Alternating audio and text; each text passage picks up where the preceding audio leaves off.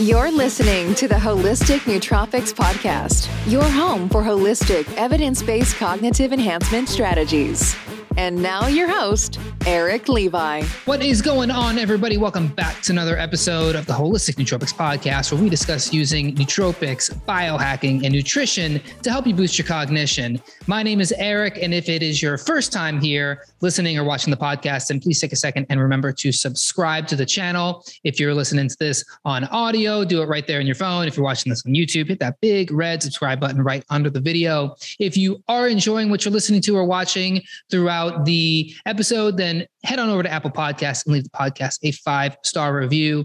And if you are someone who is looking for the best quality supplements and nootropics on the market today, then head on over to holisticnootropics.com and download a copy of my free supplement buying guide. This is a fully comprehensive guide that will walk you through ingredient by ingredient on what to look for on all of the major supplement and nootropic products that are on the market today, because the supplement industry is a $100 billion industry and most of it is absolute junk, but people are buying this stuff hoping they're getting the nutrients that are supposedly in these products, and typically either they're not, or the products are filled with a bunch of fillers and preservatives and proprietary blends that don't really measure up to what they're selling. So make sure you head on over to holisticnootropics.com and get my buying guide, so that way you can only buy the best quality products on the market today. All right, let's jump into today's podcast with Dr. Michael Blumenfield. Michael Blumenfield is an award-winning board-certified psychiatrist who does clinical consultations, psychotherapy, and psychopharmacology with adults. He is certified by the American Board of Psychiatry and Neurology in Psychiatry, and was certified in psychosomatic medicine in 2005 by the same board. He is the past president of the American Academy of Psychoanalysts and Dynamic Psychiatry. He's authored over 40 scientific publications and has written numerous books and he's written 5 different books, including his most recent book, Shrink Talk, which discusses a number of psychological issues, including the ethical dilemmas psychiatrists can face dealing with anxiety, panic, depression, suicidal thoughts, sexuality, COVID, PTSD, and his interactions with 2 U.S. presidents. This guy is filled with stories, and we're happy to have him. Dr. Blumenfield, welcome to the Holistic Nootropics Podcast. Thank you. I'm glad to be here, and I appreciate you having me.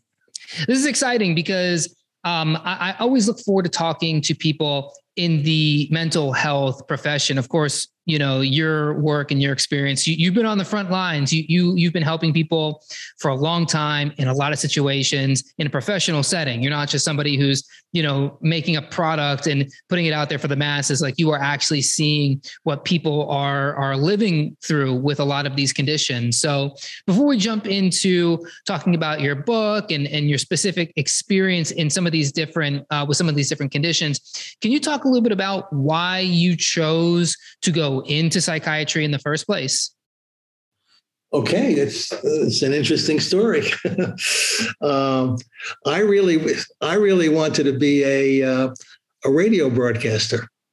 That was my ambition. I used to, when in college, I used to do the play-by-play broadcasts of football and basketball. I had a program called Face the Mic,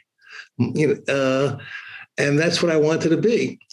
And my parents wanted me to become a doctor, and I wasn't so sure that that's what I really wanted. And then in my senior year of college, there was an opportunity to work with a graduate student who was planting electrodes into the brain of cats, and would look at the brain waves while they walked around. In other words, it was electrodes into their brain, and then it went to the ceiling, and the cats could walk around and do things, and we could see their brain waves. And I took as an assistant to him, and I saw that you could actually tell what the cat was going to do in advance by looking at his brain waves. And that fascinated me. So I said, okay, I'll go to medical school. So I went to medical school, and then I had a couple of lectures by some of the psychiatry professors. And I said, this is really fascinating. And I said, okay, I'm going to become a doctor, make my parents happy, but I'm going to become a psychiatrist.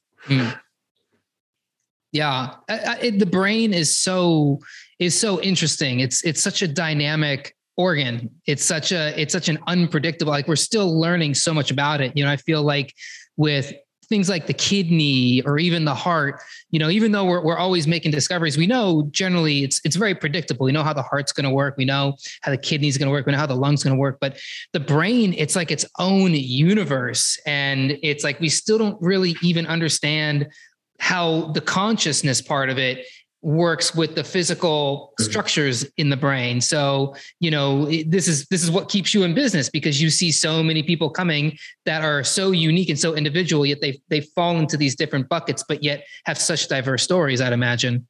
Right. But remember, it's not all organic. There's the organic substrate of the brain, and then there's the experience. Your life experience, your experience with your parents, your experience growing up, all that influences you. In other words, why are you sitting here, as an interviewer, what I really wanted to do once, and if we looked into your past and if we looked into your childhood and to your experiences in school and everything, we could trace why you're here and why you've gravitated towards doing what you do. And then if and when there are conflicts and things aren't going smoothly, we then could use that insight into helping you get back on the path to gratification and happiness and a happy life. So when you see something then like, let's just say depression, is that something that can always be traced back to early life? Or do you see a lot of instances where somebody has depression or they have anxiety and they had a normal childhood, or like as normal as it could be, like they come from a 2-parent household and they were loved, they were held. But something happened maybe even recently that kind of threw everything off the rails, maybe even like some kind of like drug interaction or something. Or can you always really trace it back to early childhood? Oh, no, there's definitely organic type of depression. There's a hereditary portion of it. Frequently people who have a significant depression, we call it a major depression, if we trace their family history, they have close family members who've had depression. And we know there's definitely a biological factor. That's why some of the people who have come to me for depression get treated mainly with medication. Others need psychotherapy, and still others need a combination of both. And what are your thoughts about the pharmaceutical approach? Is that kind of your first line of defense, or do you look more at the alternative, medicine world, maybe like more natural products, maybe like, do you ever try to not put somebody on medication as much as possible, or of course. Do you find that it's actually better? Oh, yes, definitely. In other words, somebody comes and they're depressed because they can't find the right position in life, or can't find the right partner in life, or blame themselves for something that happened, some bad thing that happened or whatever. They may benefit mainly by psychotherapy. It's often when the depression gets to a point where you have vegetative signs, vegetative symptoms. By that I mean they don't eat, they're not sleeping. Then you can't really wait for the therapy to solve everything. Mm-hmm. And those situations you sort of try both. And also we didn't mention, but of course, suicidal ideation is a very serious thing, and you can't mince things and say, well, you need a year of psychotherapy if somebody's suicidal. They may need a year of psychotherapy, but you probably would also try an antidepressant. Mm-hmm. And I often see, like when I do research into like major depressive disorder, or actually if I want to research anxiety, because it almost feels like anxiety is the thing that people deal with, but it doesn't have the stigma that depression does. But yet I see them kind of like both in the same bucket. It's always like a lot of studies they publish, it's anxiety and depression. I don't see a lot of anxiety being looked at on its own. Do you ever see, or in your experience working with people that you might consider have anxiety, is it always paired with depression, or can anxiety kind of show itself as like its own thing? Well, somebody could have a panic disorder, which is really severe anxiety and a panic state. And that might be the predominant symptom. But if that symptom prevented them from functioning or prevented them from having their relationships, there may very well be an added element of depression, even though the predominant symptom was panic disorder. If they didn't have the panic disorder, they might not be depressed. But when they find that they're having a panic disorder and it's overwhelming their functioning, there may be depression mixed with that. And with like an anxiety situation, like a panic disorder situation, and you start digging into like a psychotherapy, you start digging into their psychotherapy. Is there a lot of kind of past trauma in those, or do you notice like kind of a common theme with people who deal with anxiety and panic disorder specifically? I would say that there's a wide variety of approaches. Not everyone has had a traumatic situation.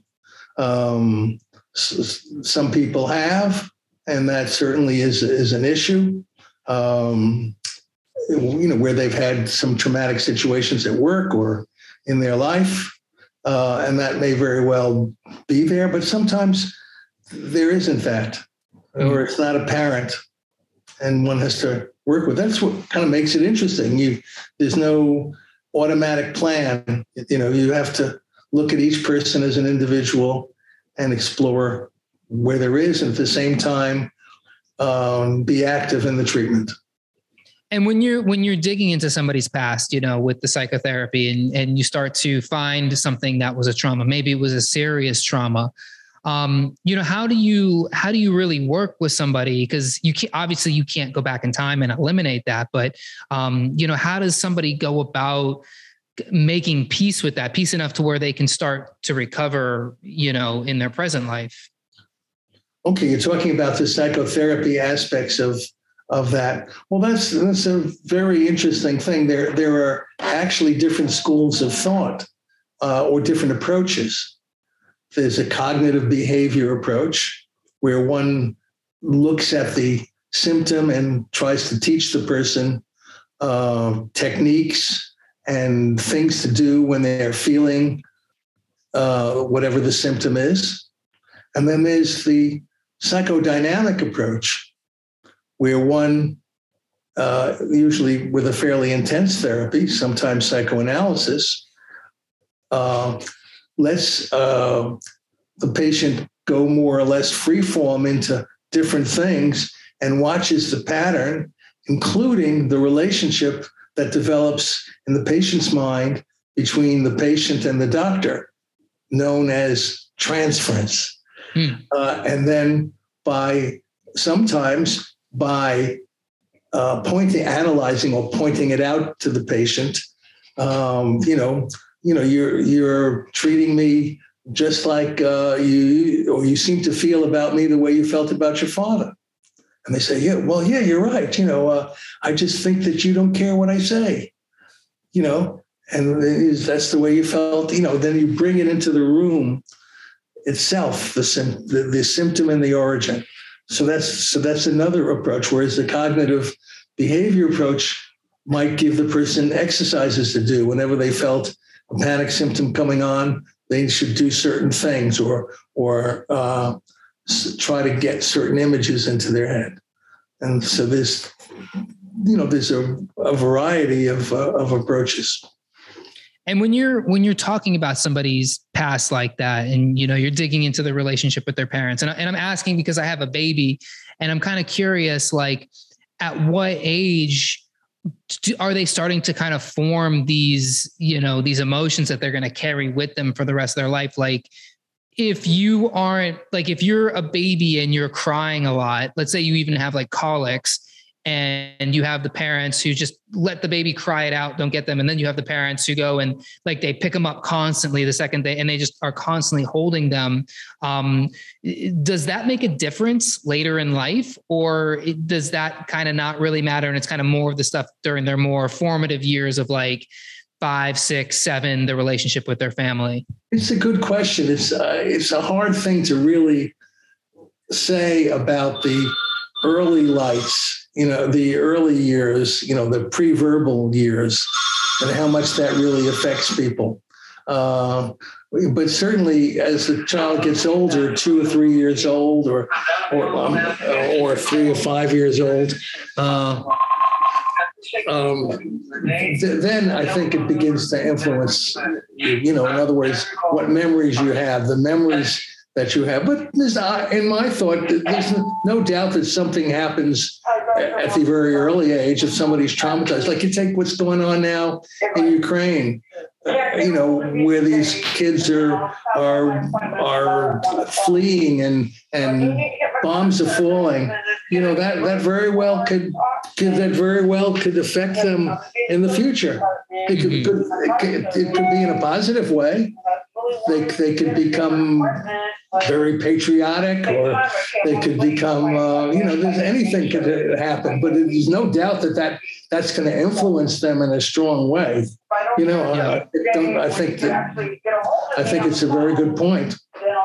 It's so interesting too, because, you have so many people, like, who come from hard backgrounds. They come from poverty, or they come from abusive parents, or they come from neglectful parents, and they end up becoming very successful adults. They end up they go to like medical school or law school, or they have a great job, or maybe they're just normal. They have a family. And then you have the same people who grew up in that same kind of environment, who they repeat the pattern, and they, end up getting in trouble, go to jail, or they also live in poverty, or they have all kinds, maybe substance abuse problems.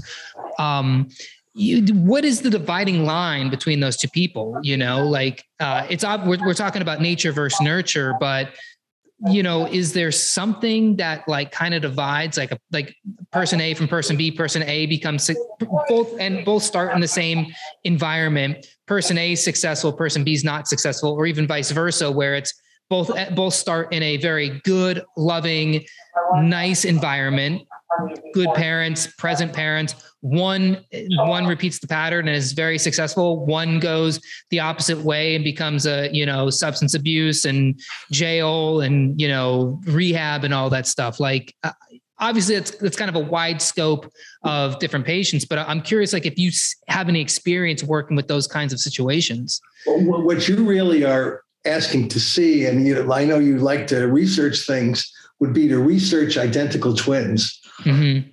Because identical twins have the exact same biological state.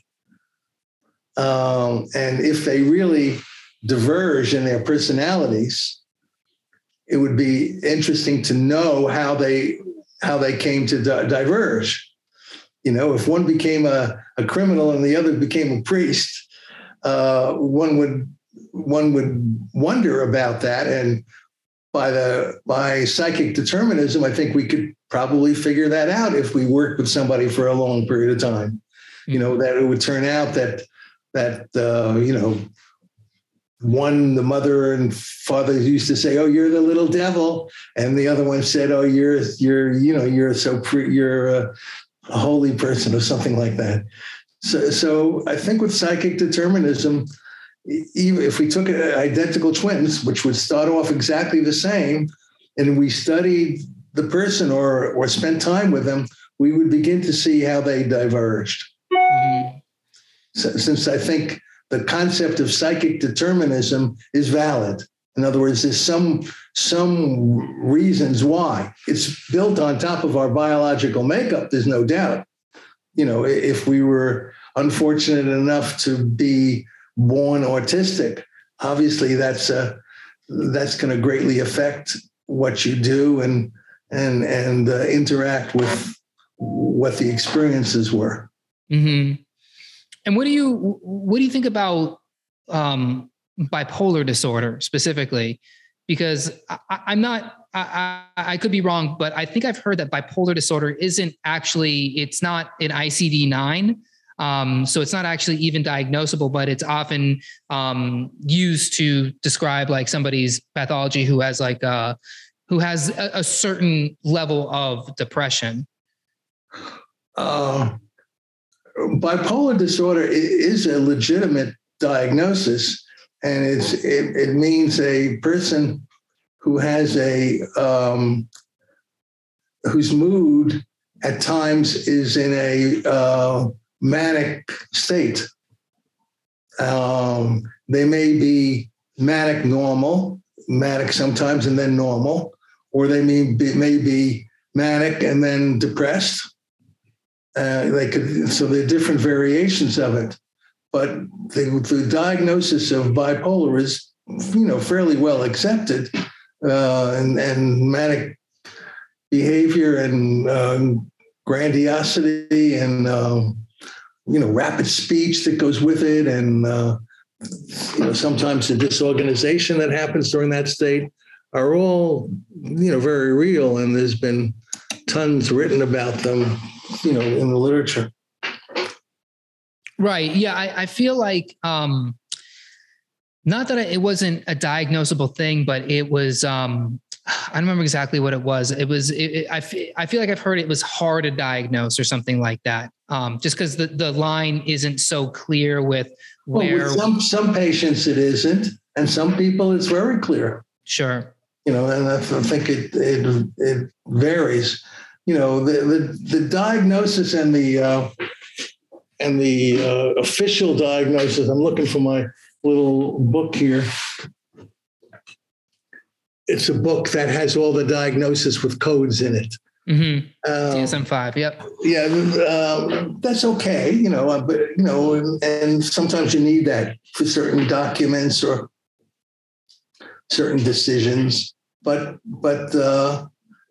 basically everybody's different, and everybody is a combination of very complicated factors. Mm-hmm. Yeah, absolutely. I wonder sometimes with some of these things, and I'm sure some people listening are gonna get mad if I say this, but I feel like sometimes people talk themselves into some of these disorders. I knew a girl who she had bipolar disorder, but I remember distinctly she would always tell me that she had bipolar disorder. She's like, "Oh, I did this because I have bipolar disorder. I have that because I have bipolar disorder." Like, it was almost like at some point she heard what bipolar disorder was, whatever she had going on. She said, "That's what I have." And then she just constantly reinforced it in her mind that she had that, when, I don't know the specific brain chemistry that leads to bipolar disorder. Maybe she had bipolar disorder, but do you find that there's also an element of people who have a lot of these conditions almost like reinforce themselves into the condition? Well, you see, somebody like the person you described would be less likely to go see a therapist. To see a therapist, unless they're really being pushed into it by somebody else that they can't resist, to see a therapist, you have to at least accept the fact that you need help. Mm-hmm. So then you're saying like somebody like that, like they don't want help. They want to have the condition, but they actually don't want help. That certainly could be the factor. And, sometimes the bipolar goes with grandiosity and thinking they're the greatest. And that can lead to some problems. We don't try to diagnose people that we haven't seen. There's something called the Goldwater rule. Did you ever hear that? No. When Barry Goldwater was running for president, a lot of people, including psychiatrists, he was running against Lyndon Johnson. I think it was 1964 or 68. I don't remember. A lot of people thought that he had some psychiatric problems in the grandiosity state, and therefore wasn't fit to be president. And a group of therapists, I don't know if they were just psychiatrists, it might have been other mental health people and psychiatrists. They signed a petition saying that they didn't feel that Barry Goldwater was competent to be president because of his psychological things. You could picture that happening perhaps with the last president. A group might have said that. And the American Psychiatric Association responded to that by adding an annotation to its ethical code. And the annotation was that one should never diagnose somebody that they haven't seen. Publicly diagnose somebody that they haven't seen. And of course, if you've seen somebody, there's supposed to be confidentiality. Sure. So it's nicknamed the Goldwater Rule. So if somebody said to me, would you sign a petition saying that Donald Trump is grandiose and has a psychiatric condition that makes him that way? Even if I believed it fervently, I shouldn't sign such a petition because I'd be violating the ethical code of the American Psychiatric Association. Mm-hmm. And we're so quick to say things like that about people. Maybe it's because of social media, or people just want to get behind like their tribe, but we are so quick to say that person's got, clearly has, some form of dementia, or this person has, this person's losing their memory, or this person's psychotic or whatever. We are so quick to judge people in that way and label them. We've all forgotten the Goldwater Rule is what I'm trying to say. Well, yeah, but there's a difference between a layperson saying, such and such, some presidential candidate or whatever, is mentally unbalanced, and as compared to a prominent psychiatrist saying that. Of course. And so, not everybody agrees with the Goldwater Rule, but it's in the code of ethics. There are people who say, it's your obligation to speak up. So you can make a case in another way too. What do you kind of shifting to this idea of mental health in the 21st century, especially in recent years, especially with everything that's gone on the last couple of years with COVID and lockdowns? Are there any conditions that you're seeing more of? Are you seeing obviously respecting the Goldwater Rule and not trying to say this many people are depressed or this many people have anxiety, but I do know that within the first year of lockdowns, anti-anxiety medications shot up 50% or something. There's no doubt that not only did anxiety shoot up, but depression and suicides increased too. So that, it's asking one psychiatrist to make a view of based on his own experience is not really valid, because how many patients could one psychiatrist see?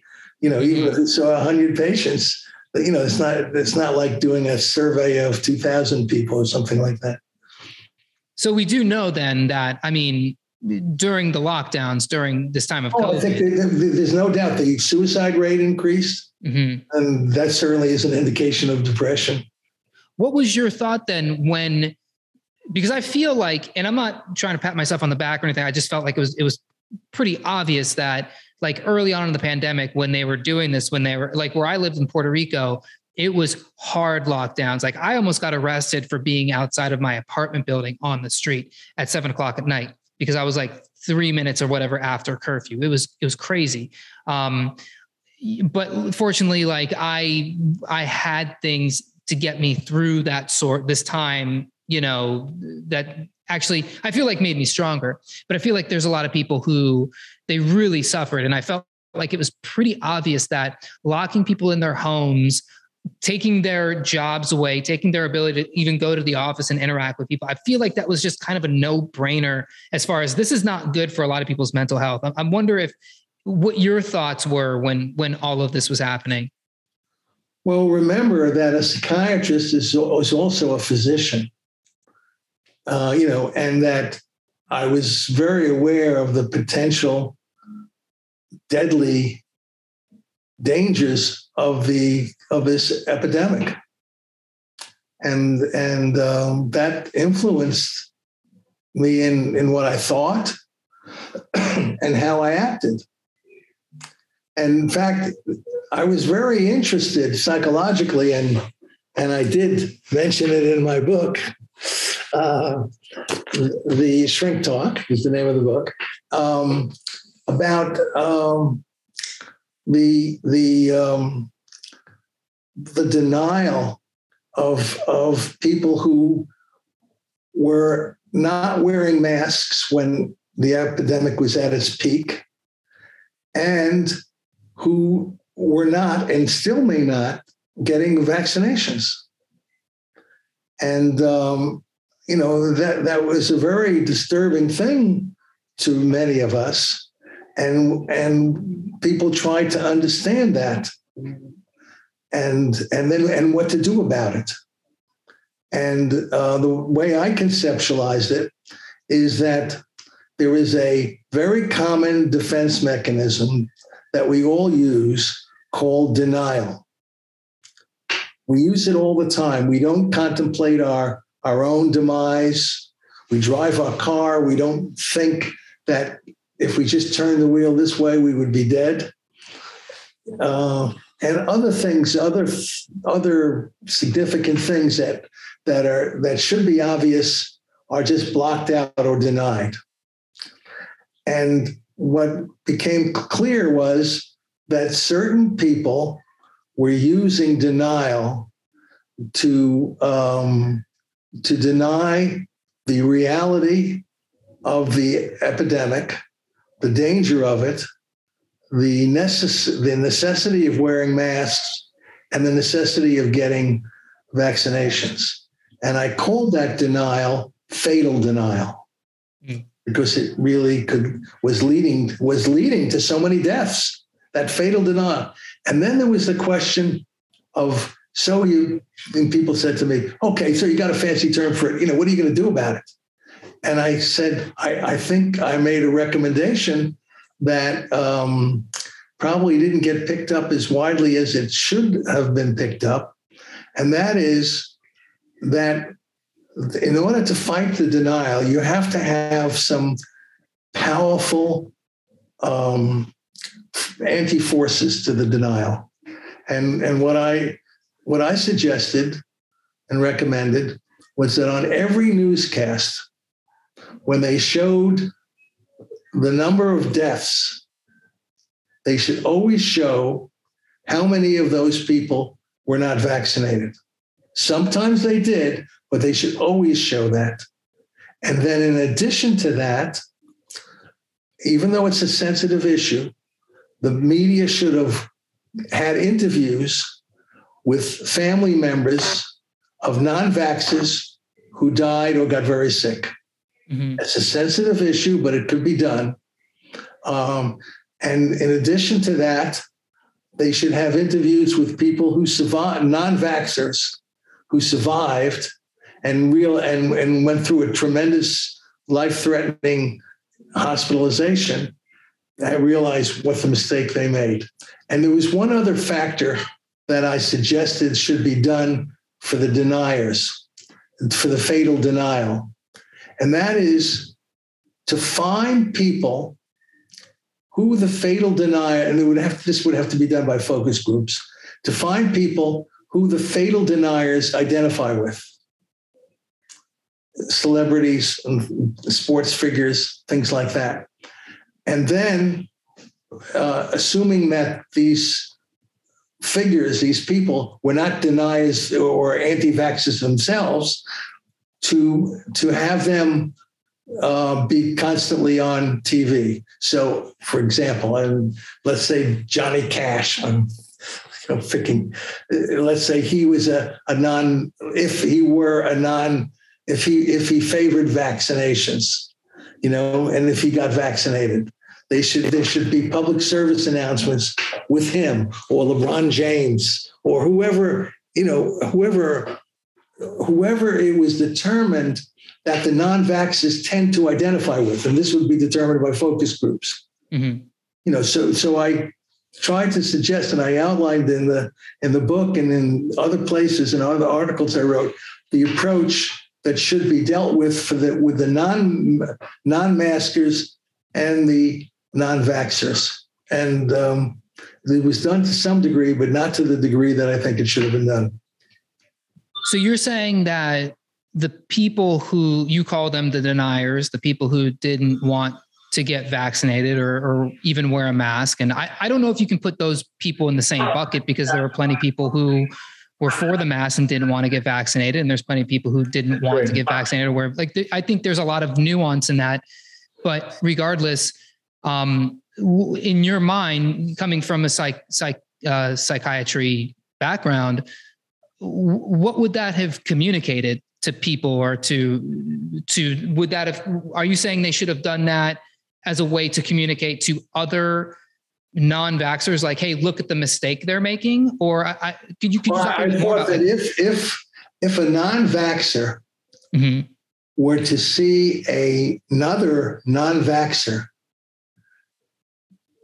with emotion describe how they realized they made a mistake, mm-hmm. that might influence the non-vaxxer to consider being vaccinated. Or if the non-vaxxer saw one of their heroes saying, man, you should really get vaccinated. Mm-hmm. People with whom they identify with, that might help, because it was this fatal denial was causing thousands of deaths, because more people were dying who were not vaccinated than were vaccinated. Mm-hmm. Way over. There were some who were vaccinated but that's a factor. But don't you think that the people who got really sick, who weren't vaccinated, or who even died, who weren't vaccinated, I mean, there was a point where obviously everybody knew the vaccine was there. It's not like it was a secret that you could go get vaccinated. In fact, in many places, like in New York City, you could walk around and they had vaccination tents. So you could go get vaccinated for free. It was the easiest thing in the world to do. People were more than willing to give you a vaccine. Don't you think that those people, they weren't vaccinated, not because they didn't know, they didn't assess their own risk. They just chose to not get vaccinated because that was their choice to do.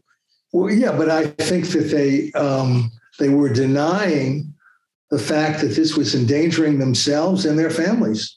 Mm-hmm. In other words, if they really believed that they've increased the chances for them to have a fatal disease and give a fatal disease to their family, it's hard to believe that they would continue to refuse the vaccinations. So instead, they rationalized and did a defensive development of thinking that justified what they were doing, and that had to be challenged not only in an intellectual way but in an emotional way. Mm-hmm. And that's why sometimes the person who they identify with, like, somebody is my hero, says he's my absolute hero, and all of a sudden that person says, man, you should get vaccinated.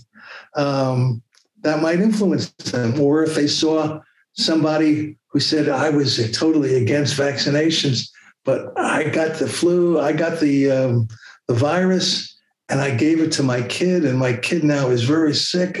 I'm so sorry I did that. That might influence another non-vaxxer. Yeah.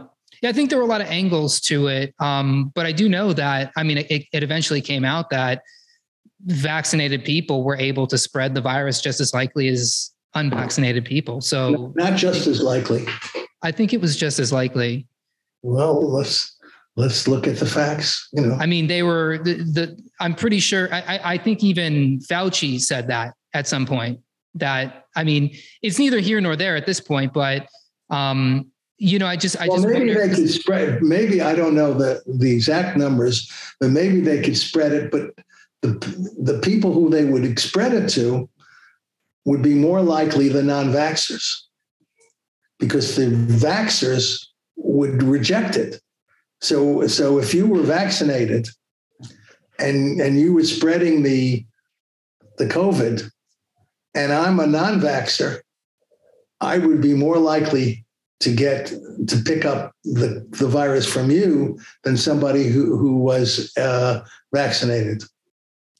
I don't know about that, because, I think what happened was a lot of people who were unvaccinated, if they got sick, I think on both sides, those who got sick were pretty good about, if you got sick, you stay away from people. I think that was just kind of like the common courtesy thing to do.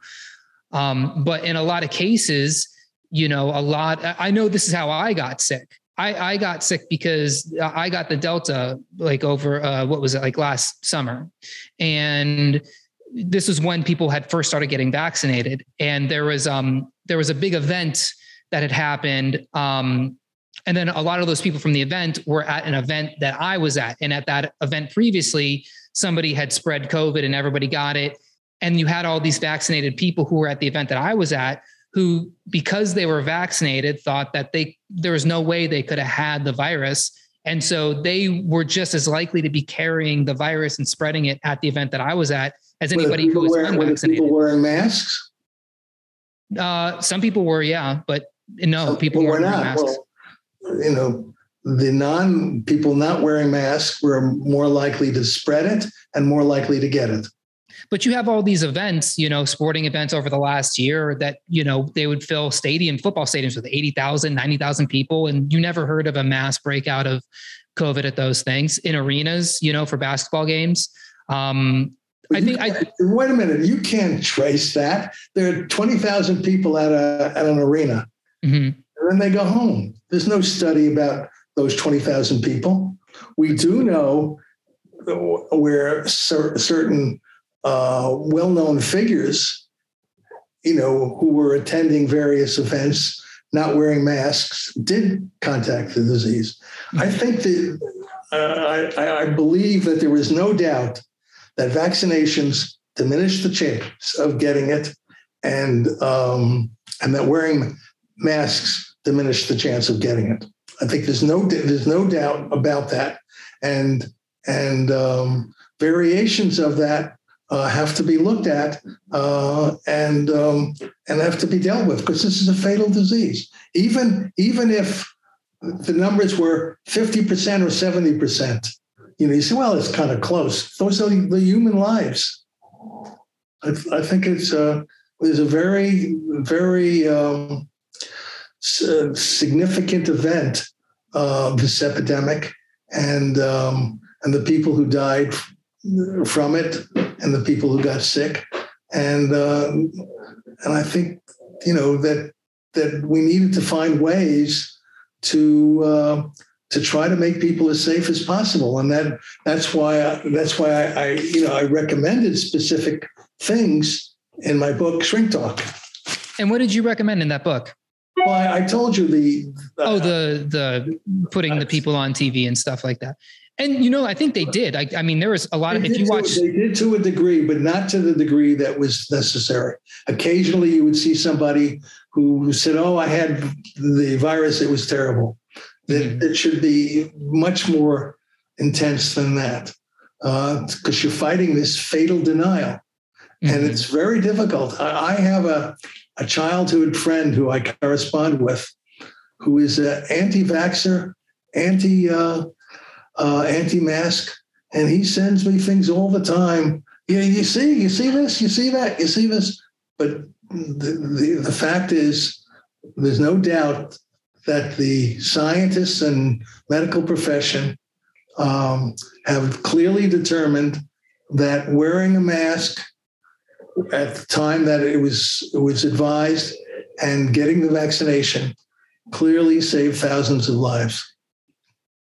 It might have, but there was a lot of masks that were absolutely useless. You're talking about a virus. A virus is incredibly small, and people are wearing these cloth masks, which they, if you're talking about the scientific community, all pretty much agreed that cloth masks didn't do anything. You have people not wearing their masks. Didn't do anything. I said they weren't as good as the regular masks. But they didn't do anything. Like they couldn't do anything. Once they realized that the 95 mask was better, then that mask was recommended. It was recommended, but nobody wore it because it's a very uncomfortable mask to wear. When you walk around, nobody's wearing an N95 mask. They're wearing the blue, surgical mask because they're not even wearing them correctly.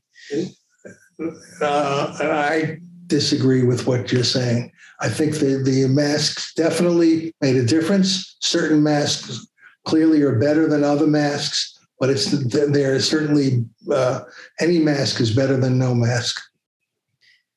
And then so this is an interesting question for you then, at what point then do we start to say, like, at what cost do we take these sorts of precautions, right? Like, obviously you're very passionate about, hey, safety first, get the vaccine, wear the mask. That's totally understandable. And then there were also people, and you're alluding to them as anti-maskers or is there some kind of harm or some kind of like backlash that can come from labeling groups of people like that? Like we're literally saying, and on the other side too, you're a pro-vaxxer, you're a pro-masker, you're too cautious. Is there some kind of one of the, I think you're making a good point that one has to be empathic towards the other people, towards the people who have the other point of view. And one should not just say you're bad, evil people, you're stupid. I think that's why I called it a defense mechanism that people have. And one needs to be empathic towards it. One has to try to understand it and try to find a way to get through to them. That's why I was suggesting these different ways to have their heroes talk on the public service announcements, mm-hmm. to have people who they respect and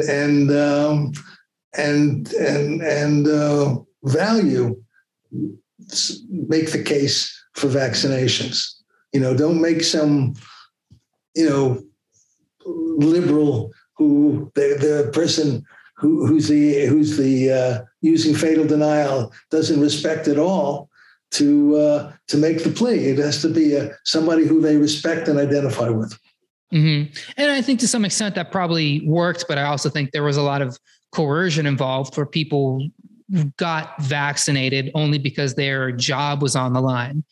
They didn't actually want it. They were literally forced to, or they would be out of work and they couldn't support their family. Well, if you had a company, let's say that had 100 employees and you forced them all to get vaccinated, I wonder how many lives you would have saved.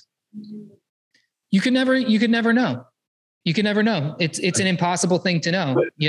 The question would be that we might not know the number, but there's a good chance that we've saved some lives. There's everything to me in this whole thing is like, we could have, but we don't know because we haven't seen the data. Like the data that I know of, for someone like me, I had a very high chance of surviving the virus if I got it. I had a very high chance of like not even having a complication. Now I got it and it sucked, but it wasn't anything that I couldn't handle. I know there's people out there who are immunocompromised, who have serious chronic issues. That's not the case.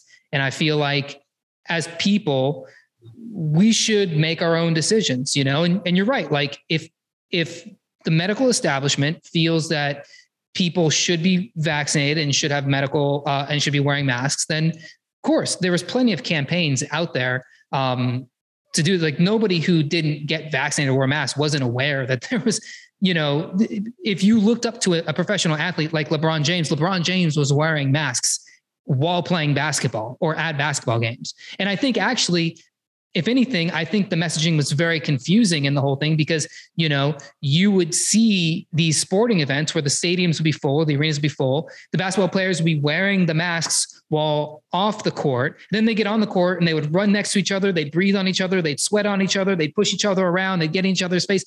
They weren't wearing a mask, but then they'd go back to the bench and then they'd wear the mask. And, if you were somebody who was like on the cusp, like, should I wear the mask or do I not want to wear the mask? I feel like that was very confusing messaging to begin with. Right. Well, there's no doubt that we have a lot to learn about how to message. And that's why I was trying to make some suggestions in that regard.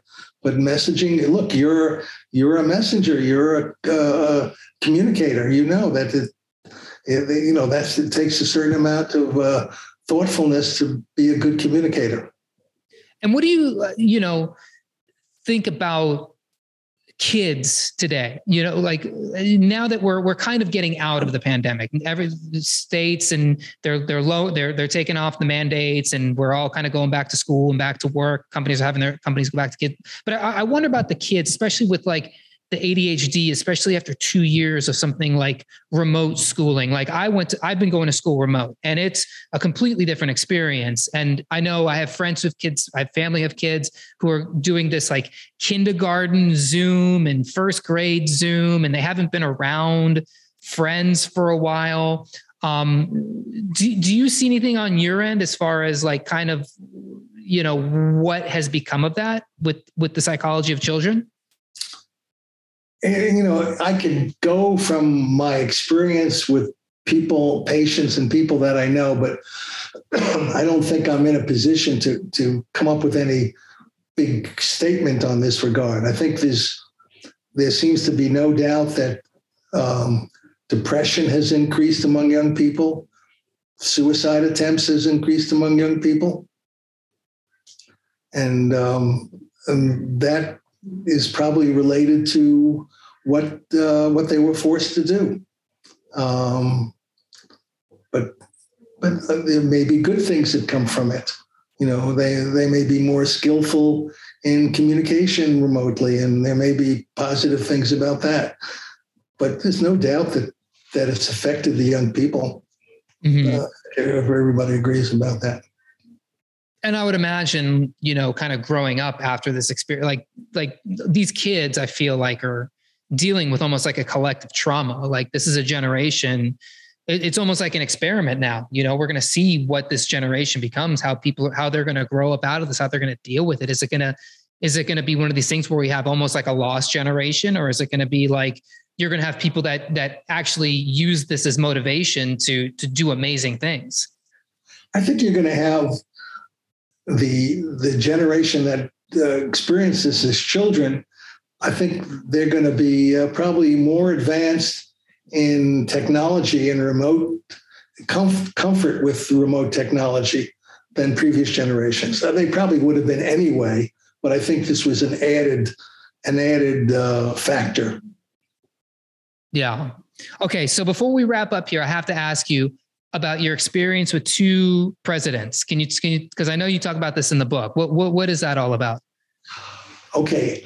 I was in the Air Force for 2 years in San Antonio, Texas, as a psychiatrist after I finished my training. And then I went back to New York and started being a psychiatrist. But I was invited back to San Antonio to give a talk, and I went back with my wife. And then we're about flying back to New York from Texas. And the headline in the newspaper, as we're on the plane, this is how I'm giving you the exact details. As we're on the plane taking off, the headlines have two big stories.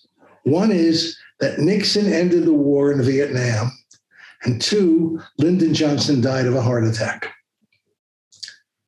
So my wife turns to me and says, it's too bad Johnson didn't live to see the end of the war in Vietnam, because that was his biggest failure in life.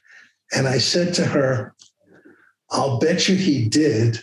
And I'll bet you that Nixon called him the day before he announced the end. Then I went back to New York. I'm giving you the long version. And then I went back to New York, and I'm teaching psychosomatic, mind body. And we're talking about heart attacks and heart disease. And I always would then tell the story how I'm sure that Nixon killed Johnson. And then somebody said to me, "You're always spouting off on that story. Why don't you ask Nixon?" Now, by this time, Nixon was disgraced resigned and was disgraced. And I don't know if you can see one of those things on the wall is a letter from Richard Nixon to me, because I did write him a letter, and I asked him, told him my theory that he must have contacted him before he ended the war, and that's probably what killed him. And Nixon in the letter agrees with me. He wrote it personally to me, and he agreed that that probably did, and that he had Haldeman, which was his number one assistant, who was a well-known person at the time, call Johnson and tell him that they're ending the war. Johnson said, "Sadly, I know what that means." And the next day he was dead of a heart attack. Wow. That's wild. Now, there's one other president I had an interaction with. I met a man whose son was a soldier and was in Afghanistan and died. But he didn't die of an enemy bullet. He died of suicide. His body was flown back to his family, this man, with the flag and everything. But there was no letter of condolence from the president, who's Obama. And whereas every other soldier that died in Afghanistan, the body comes back, the flag comes back, and there's a letter from the president of the United States. And because he had died of suicide, there was no letter. If he had been killed by a mortar, there would be a letter. And I thought that was not right. This man, the father, thought it wasn't right. I thought it wasn't right. And at the time, I was Speaker of the Assembly of the American Psychiatric Association. So I introduced a resolution that we should ask the president to consider writing a letter if that kind of happens. And it was passed by the Assembly and then by the Board of Trustees. And then it was sent to Obama, and he changed this policy. Wow. So it's really amazing. Yeah. I didn't know that was, man, that's pretty intense. Yeah. And if you think about it, it's still a complicated issue, because suppose he doesn't write a letter of condolence if the patient dies in the United States. Right. In other words, he's traumatized in Afghanistan, but he doesn't commit suicide until he gets back to the United States. Mm-hmm. No letter of condolence. And there's a lot of that. Yeah. So, man. Yeah. Wow. Well, that's so cool that you had the first thing is pretty funny. The first thing is pretty interesting. But the second thing that's real deep. And, you know, it just goes to show, like, you gotta question things sometimes. You gotta question the status quo sometimes. And, because as right as we think we have it, you know, like sometimes you need another perspective on things. Cause I would imagine those parents, you know, they lost their son. Their son was over there just as much as somebody else's son or daughter who died from enemy fire. And you don't just kill yourself there because there's nothing else going on in your day. You probably have had an experience that probably led to a lot to others dying. And right. And it's just obviously, of course, you know, so that was interesting. And it sort of is a lesson in life to sometimes realize that you can influence things. Yeah. Well, that's really cool, Dr. Blumenfield. I really appreciate you sharing all that. I really appreciate your time on the podcast today. If somebody wanted to buy your book, they wanted to learn more about you, where could they go online to do all that? They can buy the book, which is, thank you for asking, which is Shrink Talk. They can buy the book on Amazon. Just type in Shrink Talk, or they can go to shrinktalkbook.com. And that's the website that tells you more about the book. And you can also buy the book from shrinktalkbook.com. Awesome. Thank you for announcing that. Thank you. You got it. Yeah. I'm so excited to have people check that book out. You know, any more that we can learn about the mind and about a lot of these different conditions, you know, I think more education is better and we all need it. So I appreciate your work that you're doing, Dr. Blumenfield. And I certainly appreciate your time today. Well, thank you very much. I really, really appreciate being here. Thank you. You got it. And listener and viewer, if you enjoyed the podcast today, head on over to shrinktalkbook.com, buy Dr. Blumenfield's book. If you enjoyed the podcast today, remember to subscribe, leave a review on Apple Podcasts, and take a few hours and peruse some old Holistic Nootropics podcasts. And for more on all things nootropics, biohacking, and nutrition, head on over to holisticnootropics.com. Until next time, everybody, peace. Thanks for listening. For more brain-boosting info, in-depth articles, and show notes, check out holisticnootropics.com.